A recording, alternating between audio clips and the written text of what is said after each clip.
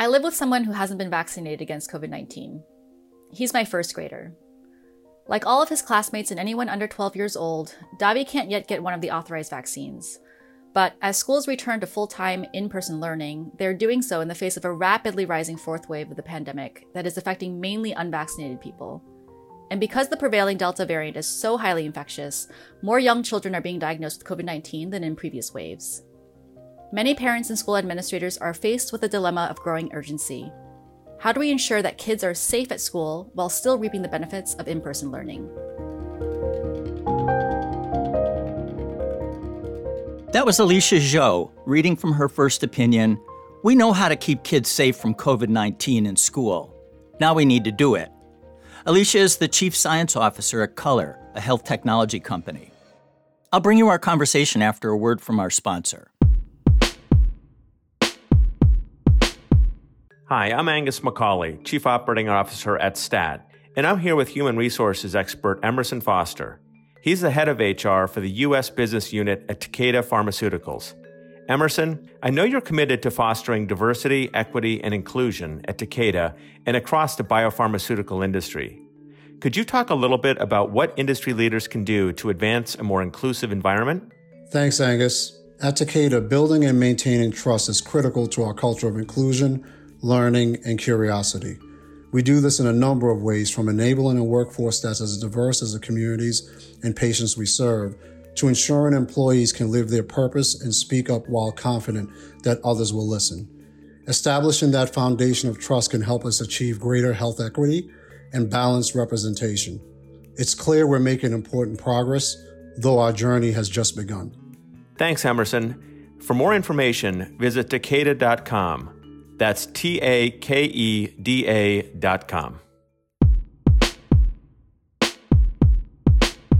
Welcome to the First Opinion Podcast. I'm Pat Scarrett, editor of First Opinion, Stat's platform for articles written by biotech insiders, healthcare workers, researchers, and others with interesting or illuminating or provocative perspectives to share about the life sciences writ large. It's great to talk with you today, Alicia. Thank you so much for having me. I'm excited to have this conversation. You ended your reading by asking, I'll quote here, how do we ensure that kids are safe at school while reaping the benefits of in-person learning? And that's actually something you and several colleagues tried to do by developing a model that predicts how the spread of SARS-CoV-2, the virus that causes COVID-19, can be contained by various measures. We will definitely spend some time talking about that, but I'd like to set up the model by starting a bit closer to home. Parents, especially mothers, though I know a lot of fathers are in the same boat, have spoken and written about how difficult it's been during the pandemic, trying to juggle work and their kids' education. What was your work-home situation like in the last year? Yeah, that's a great question. I think it's been a real struggle for most of us who have young children or even children who are in high school. There's sort of different challenges with different aged children. But I think one of the things that we all came to realize very quickly, especially at the beginning of the pandemic, was that not having access to regular childcare and not having access to in-person school for your kids was not only a huge burden on the kids themselves because they were losing out on those education opportunities, but as parents, we realized we had to become homeschool teachers in addition to doing our full-time jobs. And that was definitely a challenge. I think one thing that I've learned is I have a lot more appreciation for all of the elementary school teachers out there who are able to handle the rambunctious energy of all of our children. I think you often end up on a Zoom call with probably important people where definitely my 6-year-old has burst into the room and had something to say and waved at the camera. And at this point, everybody who works with me knows my son because he often will pop in. But I think you just learn to adapt and hopefully you have a good work environment that is helping to make sure that you can still be productive while homeschooling as well. You know, those entrances by young'uns are some of the highlights, actually. The wonderful breaks in, I'm not going to say monotony, but I'll say monotony of Zoom meetings. Yeah. I mean, it's, the funny thing about Davi is that he knows that mommy's on a call, but he also goes to school over Zoom, and he's encouraged over Zoom school to come in, wave at the camera. He knows how to use the mute button. And so when he sees mommy on a Zoom, he kind of assumes this is the same idea. It's like kindergarten. So he'll come in and he'll like unmute and he'll be like, "Hi, everybody." And I'll just be quietly mortified and also just find it incredibly cute. So yeah, it's something we've all adapted to. And so has this been just a big struggle? How have you done through all this? Yeah, it's a couple of things. I think especially for young children like Davi, who went through kindergarten in distance learning, I actually find one of the more important parts of development is the social development piece, the ability to interact with other children, to understand how to do sort of conversation, make friends, but also how to figure out how to resolve conflicts with each other. Because I feel like a lot of being 5 is just learning how to share and how to, not fight over the same toys. We were very lucky in that, we have some good neighbors and friends who also have children of the same age. And so he was able to be with our sort of pod families. We would get together outdoors with masks and do, biking in a parking lot or things like that. But I feel like the areas that I see in young children that are not being developed as thoroughly definitely have to do with social development. As a former teacher, I used to think sometimes when I was talking to parents that parents would be thinking, it's not that hard. I could do that. I have a feeling that you found out. I don't believe that to be true at all. So if I have this right, then Davi's about to enter first grade, correct? Yes, that's right. He's just started first grade. He did. First grade is a big step. I remember walking into St. Christina School on the south side of Chicago as a first grader many years ago and thinking I was a big guy. And that lasted about 5 seconds until I saw the 8th graders. Right. So if Davi started, how did he come home? What was he saying? Yeah. It was so funny. His first day of school was probably more emotional for us as parents than it was for him as a kid. I think, at 6, on the one hand, he's got so much innocence and naivete. On the other hand, I think there's a lot to be learned about the maturity that a 6-year-old can demonstrate, in that he knew it was the first day of school. We'd been talking about it for a while, but I didn't see any nerves. I didn't see any sort of trepidation about going to school. I just saw excitement. We were on the first day of school. They had a lot of parents coming to do drop off where both parents were there with the kids. So there's kind of a giant crowd outside on the parking lot, trying to drop kids off. And he saw his friends immediately, from class, and he like ran over, and they hit it off right away. They were standing in the line together to get in through the front gate. And I knew in that moment, I was like, okay, it's going to be okay. He's going to have a great time in first grade. And that day when he came home from school, I was all excited to ask him. I said, "Oh, how was your first day of school?" And he was like, "It was fine." And then I asked him, what's the name of your teacher? Right. What is the name of your friends? And he was like, "Oh, I'm not really sure." And I was like, "What was your favorite part?" And he was like, "Lunch." There you go. He's a normal kid. Yes. So I'm guessing that a first grade classroom looks a lot different than the one I walked into in 1959. Have you been in Davi's school to see the classroom? What does it look like? Here in California, we have masks for everybody in school. And then the classrooms themselves, they are full capacity. So there's 24 kids in his first grade classroom. And they are all together in a single room. We're very lucky to have very temperate weather out here in the Bay Area. So, the windows are open, the doors are open, there's good ventilation. And there's just that sort of mask wearing for all the kids and all the teachers when they come to school. I think the school has done a really great job of trying to adapt with this new school year. A lot of the school administrators, you have to give a lot of credit to them, because this shape of this pandemic has shifted drastically from when they ended the school year last year in May to where we are this year, August, September of 2021. And, it's only been 3 months, but the Delta wave has changed a lot of the way we've thought about school and about safety. And especially in the last few weeks, right before school opened, many of the school administrators had to make a lot of safety precautions and changes kind of at the last minute. Speaking of Delta, does the emergence of that make you more worried? Yes. I am fully vaccinated. I definitely feel better knowing that this vaccine is protecting me from a severe outcome. But as a parent, when I look at my kid, knowing that he doesn't have access yet to vaccines, it's scary because one of the things that we've always held on to as parents during this whole pandemic is the idea that our children are less susceptible to this virus than adults.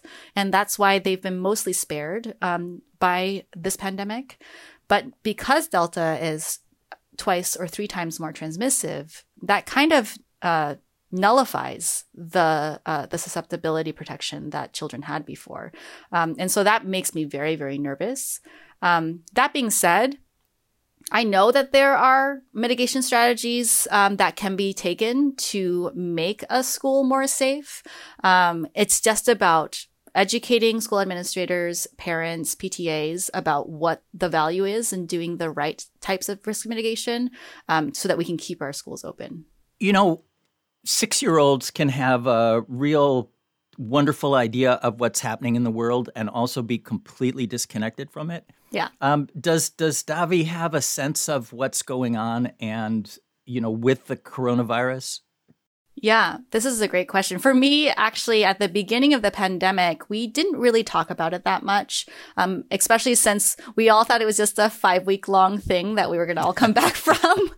And so, for him, 5-6-year-olds are so adaptable. I feel like when you're a young child, your whole life from ages 0 to 5 is just that there's a new thing that happens every few months that you didn't know about before. It's like, oh, I can walk now. I didn't know I could do that. Or like, oh, I'm talking now. Like, I didn't know I could do that. And so to a certain extent, when we did lockdown and we said you have to wear a mask, these kinds of behavioral changes, I think kids are actually really open to that. They're constantly being given what they believe to be very arbitrary rules about how they live their life. And so the idea that they have to now wear a mask and be distant from from other people actually wasn't that confusing for him. He just kind of assumed this is yet another arbitrary rule for how I live my life.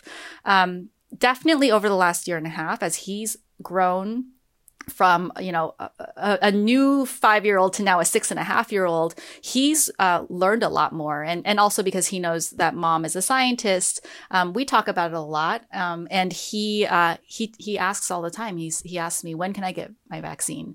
Because he knows that it will protect him against this virus.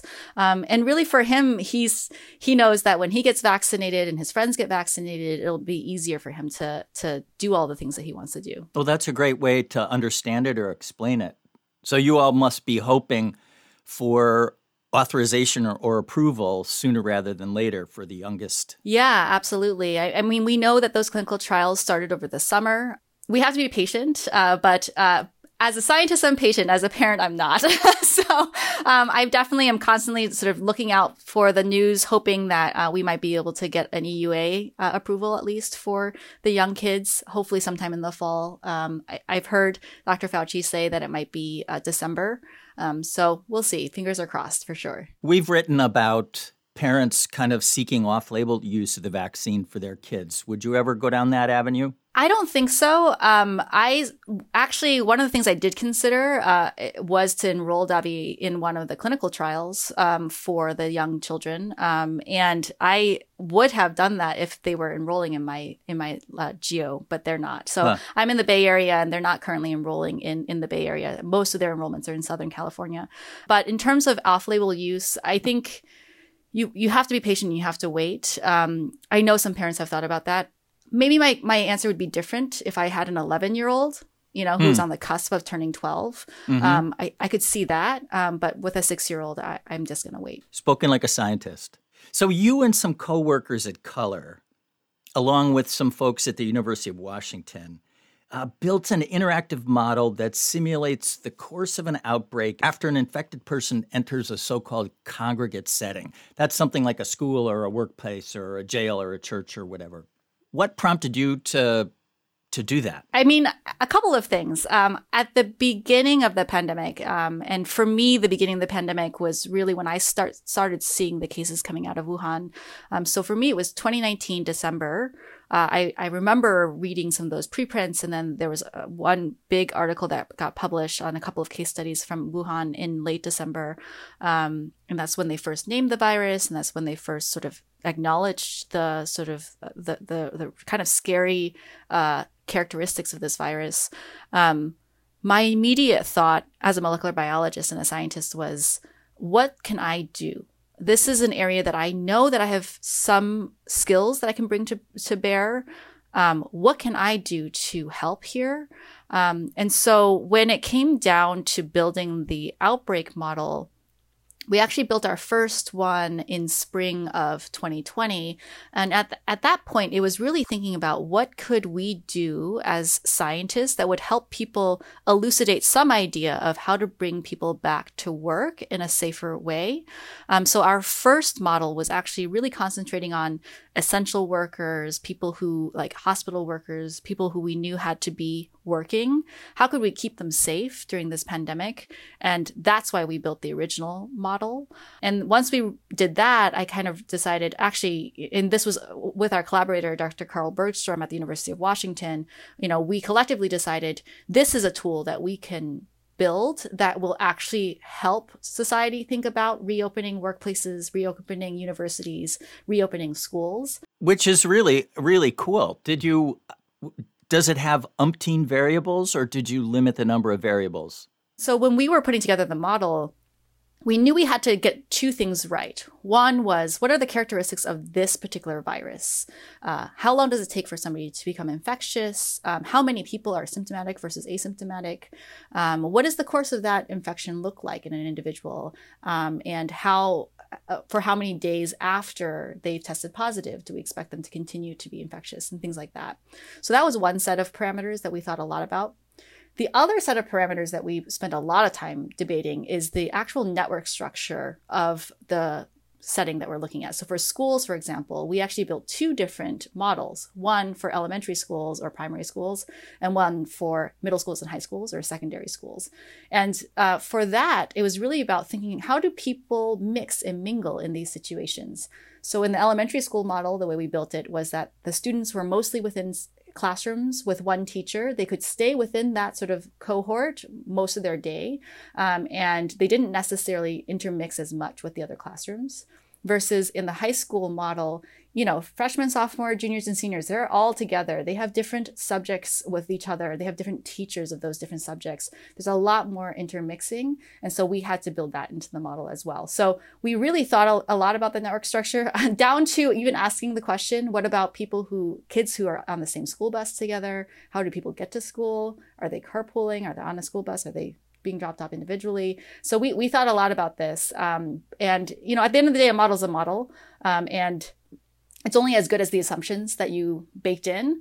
So we tried as much as possible to think of all the different edge cases. So all things being equal, which is the more problematic scenario, the elementary school or the middle high school thing? That's, yeah.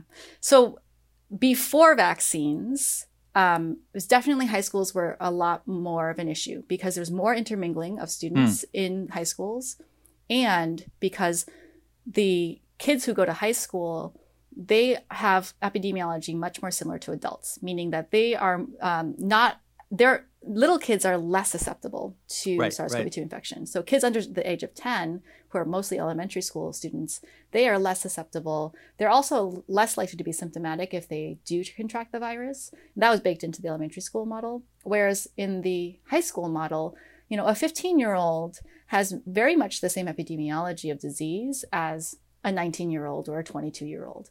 And so when you baked in those assumptions, the high school was definitely a lot scarier because there was more intermingling and there was more transmission happening. And the elementary school definitely looked less scary. Now with vaccines, this is a little bit flipped because 12 and over are eligible for vaccination. And if you have enough vaccination in the students in a high school, you can be in a very much safer place versus in the elementary schools, because it's not an option to be vaccinated. You really have to rely on the other mitigation strategies. I just think about how difficult it must be for really young children who I think of as like human electrons, constantly in motion, always bouncing into one another, as opposed to high school students who are a bit more aloof and easier to keep separated. Yeah, distancing is definitely not a thing that young children understand. I remember trying to teach Davi what it is to stay 6 feet away from people, and that was just not a concept that he could understand.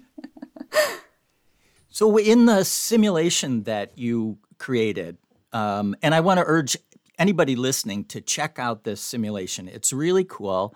You can go and play with the different variables, and the differences in viral spread as you manipulate the 4 variables are really impressive. What are the 4 key variables that you noticed coming out of this simulation? Yeah, this is a great question. I mean, at the end of the day, what we actually thought more about is, what does a school administrator or principal, what tools do they have available to them to mitigate risk?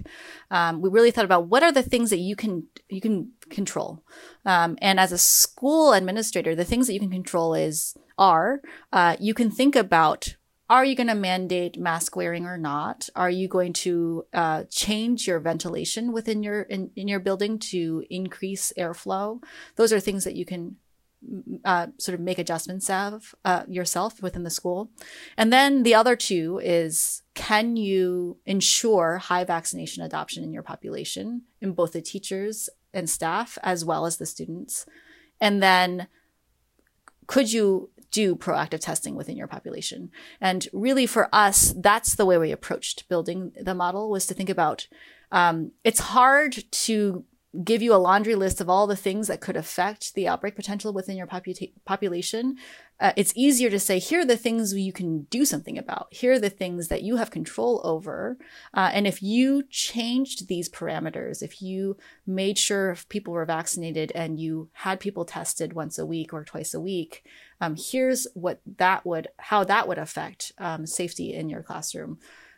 When we first built the elementary school model, actually back in December of 2020, one of the parameters we actually built in was the ability to cohort. So the idea that you split your classroom in half, and you have half the students come on, days A, B, and C, and then you have the other half of the students come on the other days. Interesting. And some of the schools were looking at that type of a strategy in 2020. I think in 2021, at this point, everyone is having all children come back together into the classroom. But we really thought about, as a school principal or administrator, what are the measures that you have control over, and how do we show you the usefulness of those measures? Interesting. The ventilation is being talked about a fair amount. And it sounds like it's the kind of thing a school should be able to manipulate, but there must be schools that have the worst infrastructure and are poorly funded, that you really don't have that opportunity to change. Yeah. Ventilation is one of those things that a lot of people forget is something we have control over and can be very helpful. At this point, it's pretty clear that the transmission potential in an outdoor setting is just much, much lower than in an indoor setting. And the reason is because of the ventilation. At this point, we also know that if you can introduce more outdoor air and just good airflow into your building, so you're constantly pushing and recycling the air out, that's going to make a huge difference. It kind of makes logical sense. You're basically, if there's viral particles in the air, you're pushing them out of your classroom and recycling the air. And so that is something that I feel like a lot of people don't necessarily think about. What's interesting is you could even think about getting things like a standalone filter for your classroom. Mm-hmm. You can plug it into the wall. It's like a HEPA filter and just sits in the corner. And those kinds of things can also be really useful. Or something as simple as opening all the windows and making sure that there's good airflow. If you're going to open windows on one side of the room, try to open some on the other side too, so that there's a breeze coming through. But even things like that can be quite useful. Yeah, we'd always be looking forward to that in New England in December. Yeah, it's a little bit harder if you have a lot of rain and snow. Given the 4 variables that you chose to take a look at, things that people could manage, was there one that really stood out as the champ, the thing that if you could only do one of them, this is what you should be doing? Yeah. I mean, here's how I would stack rank things. Vaccinations are some of the best tools that we have against this pandemic. Number 2 on that list. So number 1 is get vaccinated. Number 2 for me on that list is wear a mask. Especially right now, as we know about breakthrough infections happening and with a surge like Delta, especially with our kids, making sure to, part of the reason I'm always wearing a mask is because I want Davi to look at me and say, okay, mommy's wearing a mask, I should be wearing a mask. Modeling. Exactly. And so that's something that is just incredibly important. And then if you're going to have people coming into school every day or people coming into work every day, proactive testing is super important. And we do this in our workplace. Proactive testing is the only way to identify that asymptomatic individual when they come in. So when you say testing, do you mean testing everybody that walks in the door or random samples, or how does that work? Yeah, that's a great question. So when I say testing, and I mean, when I say proactive testing, I mean testing every person that walks into the door. Interesting. Right. And the reason that you would do this, and that's the difference between proactive testing and surveillance testing. Surveillance testing is what you would do if you were just randomly sampling somebody in the population, or you're going to take one sample from each classroom. Surveillance will tell you if somebody in the population is positive, or in what percent, maybe even give you an idea of what percentage of your population is positive. But surveillance is not going to stop chains of transmission. It's just going to sort of sound the alarm. You know, you have somebody in this population is positive, but it's not good enough to identify all the people in the population. Proactive testing is every single person who walks through the door, and that way you can give yourself this sort of security that everybody tested negative, and at least for the next day and a half, you know that people are negative. Of course, people have other activities and extracurriculars or other people that they see, so they might become exposed. And so that's why you have to proactively test every couple of days. If you can, doing it twice a week, so Mondays and Thursdays or something like that, is really, really good, because that really means then you're going to catch anybody who's coming into the population who might be positive, and you're pulling them out of the population before they have the chance to infect somebody else. And that's incredibly important. So since you've gone public with this model or this simulation, have you been contacted by school administrators or, district superintendents or folks like that? Yeah. Well, in my personal life, everybody kind of knows, I'll just talk your ear off if you want to learn about epidemiology. So I've become everybody's sort of phone scientist friend. And so I get a lot of calls from my friends and from fellow parents, when they have questions. I love answering those questions because I think, scientific communication is incredibly important. And when you're a scientist, you sometimes forget that, sure, you know a lot of things, but unless you can communicate them to other people, all of that knowledge is useless. But then also, there have been school administrators, superintendents, even concerned parents who have come across the model, and they'll email us and ask us about the model. And to the extent that we can, we really try to help. So we'll ask about, where is your school located? What does community transmission look like right now? Let's set those parameters in the model and try to give you a closer understanding for you about how this model might show your specific situation. Does that include Davi's school? I mean, do the folks who run his school know about this, and have they been in touch with you or vice versa? I try not to be that parent. But definitely I know some of the other parents at the school, and they know about the model. And definitely when people ask, have people thought about safety, I try to speak up, but I try not to be that parent that's just like you have to listen to me. I really appreciate your talking with me today, Alicia, and thanks for your efforts to, as you wrote, help ensure that kids are safe at school while still reaping the benefits of in-person learning. Yeah, this was a real pleasure, and honestly so happy to be given this opportunity to do this. So thank you so much.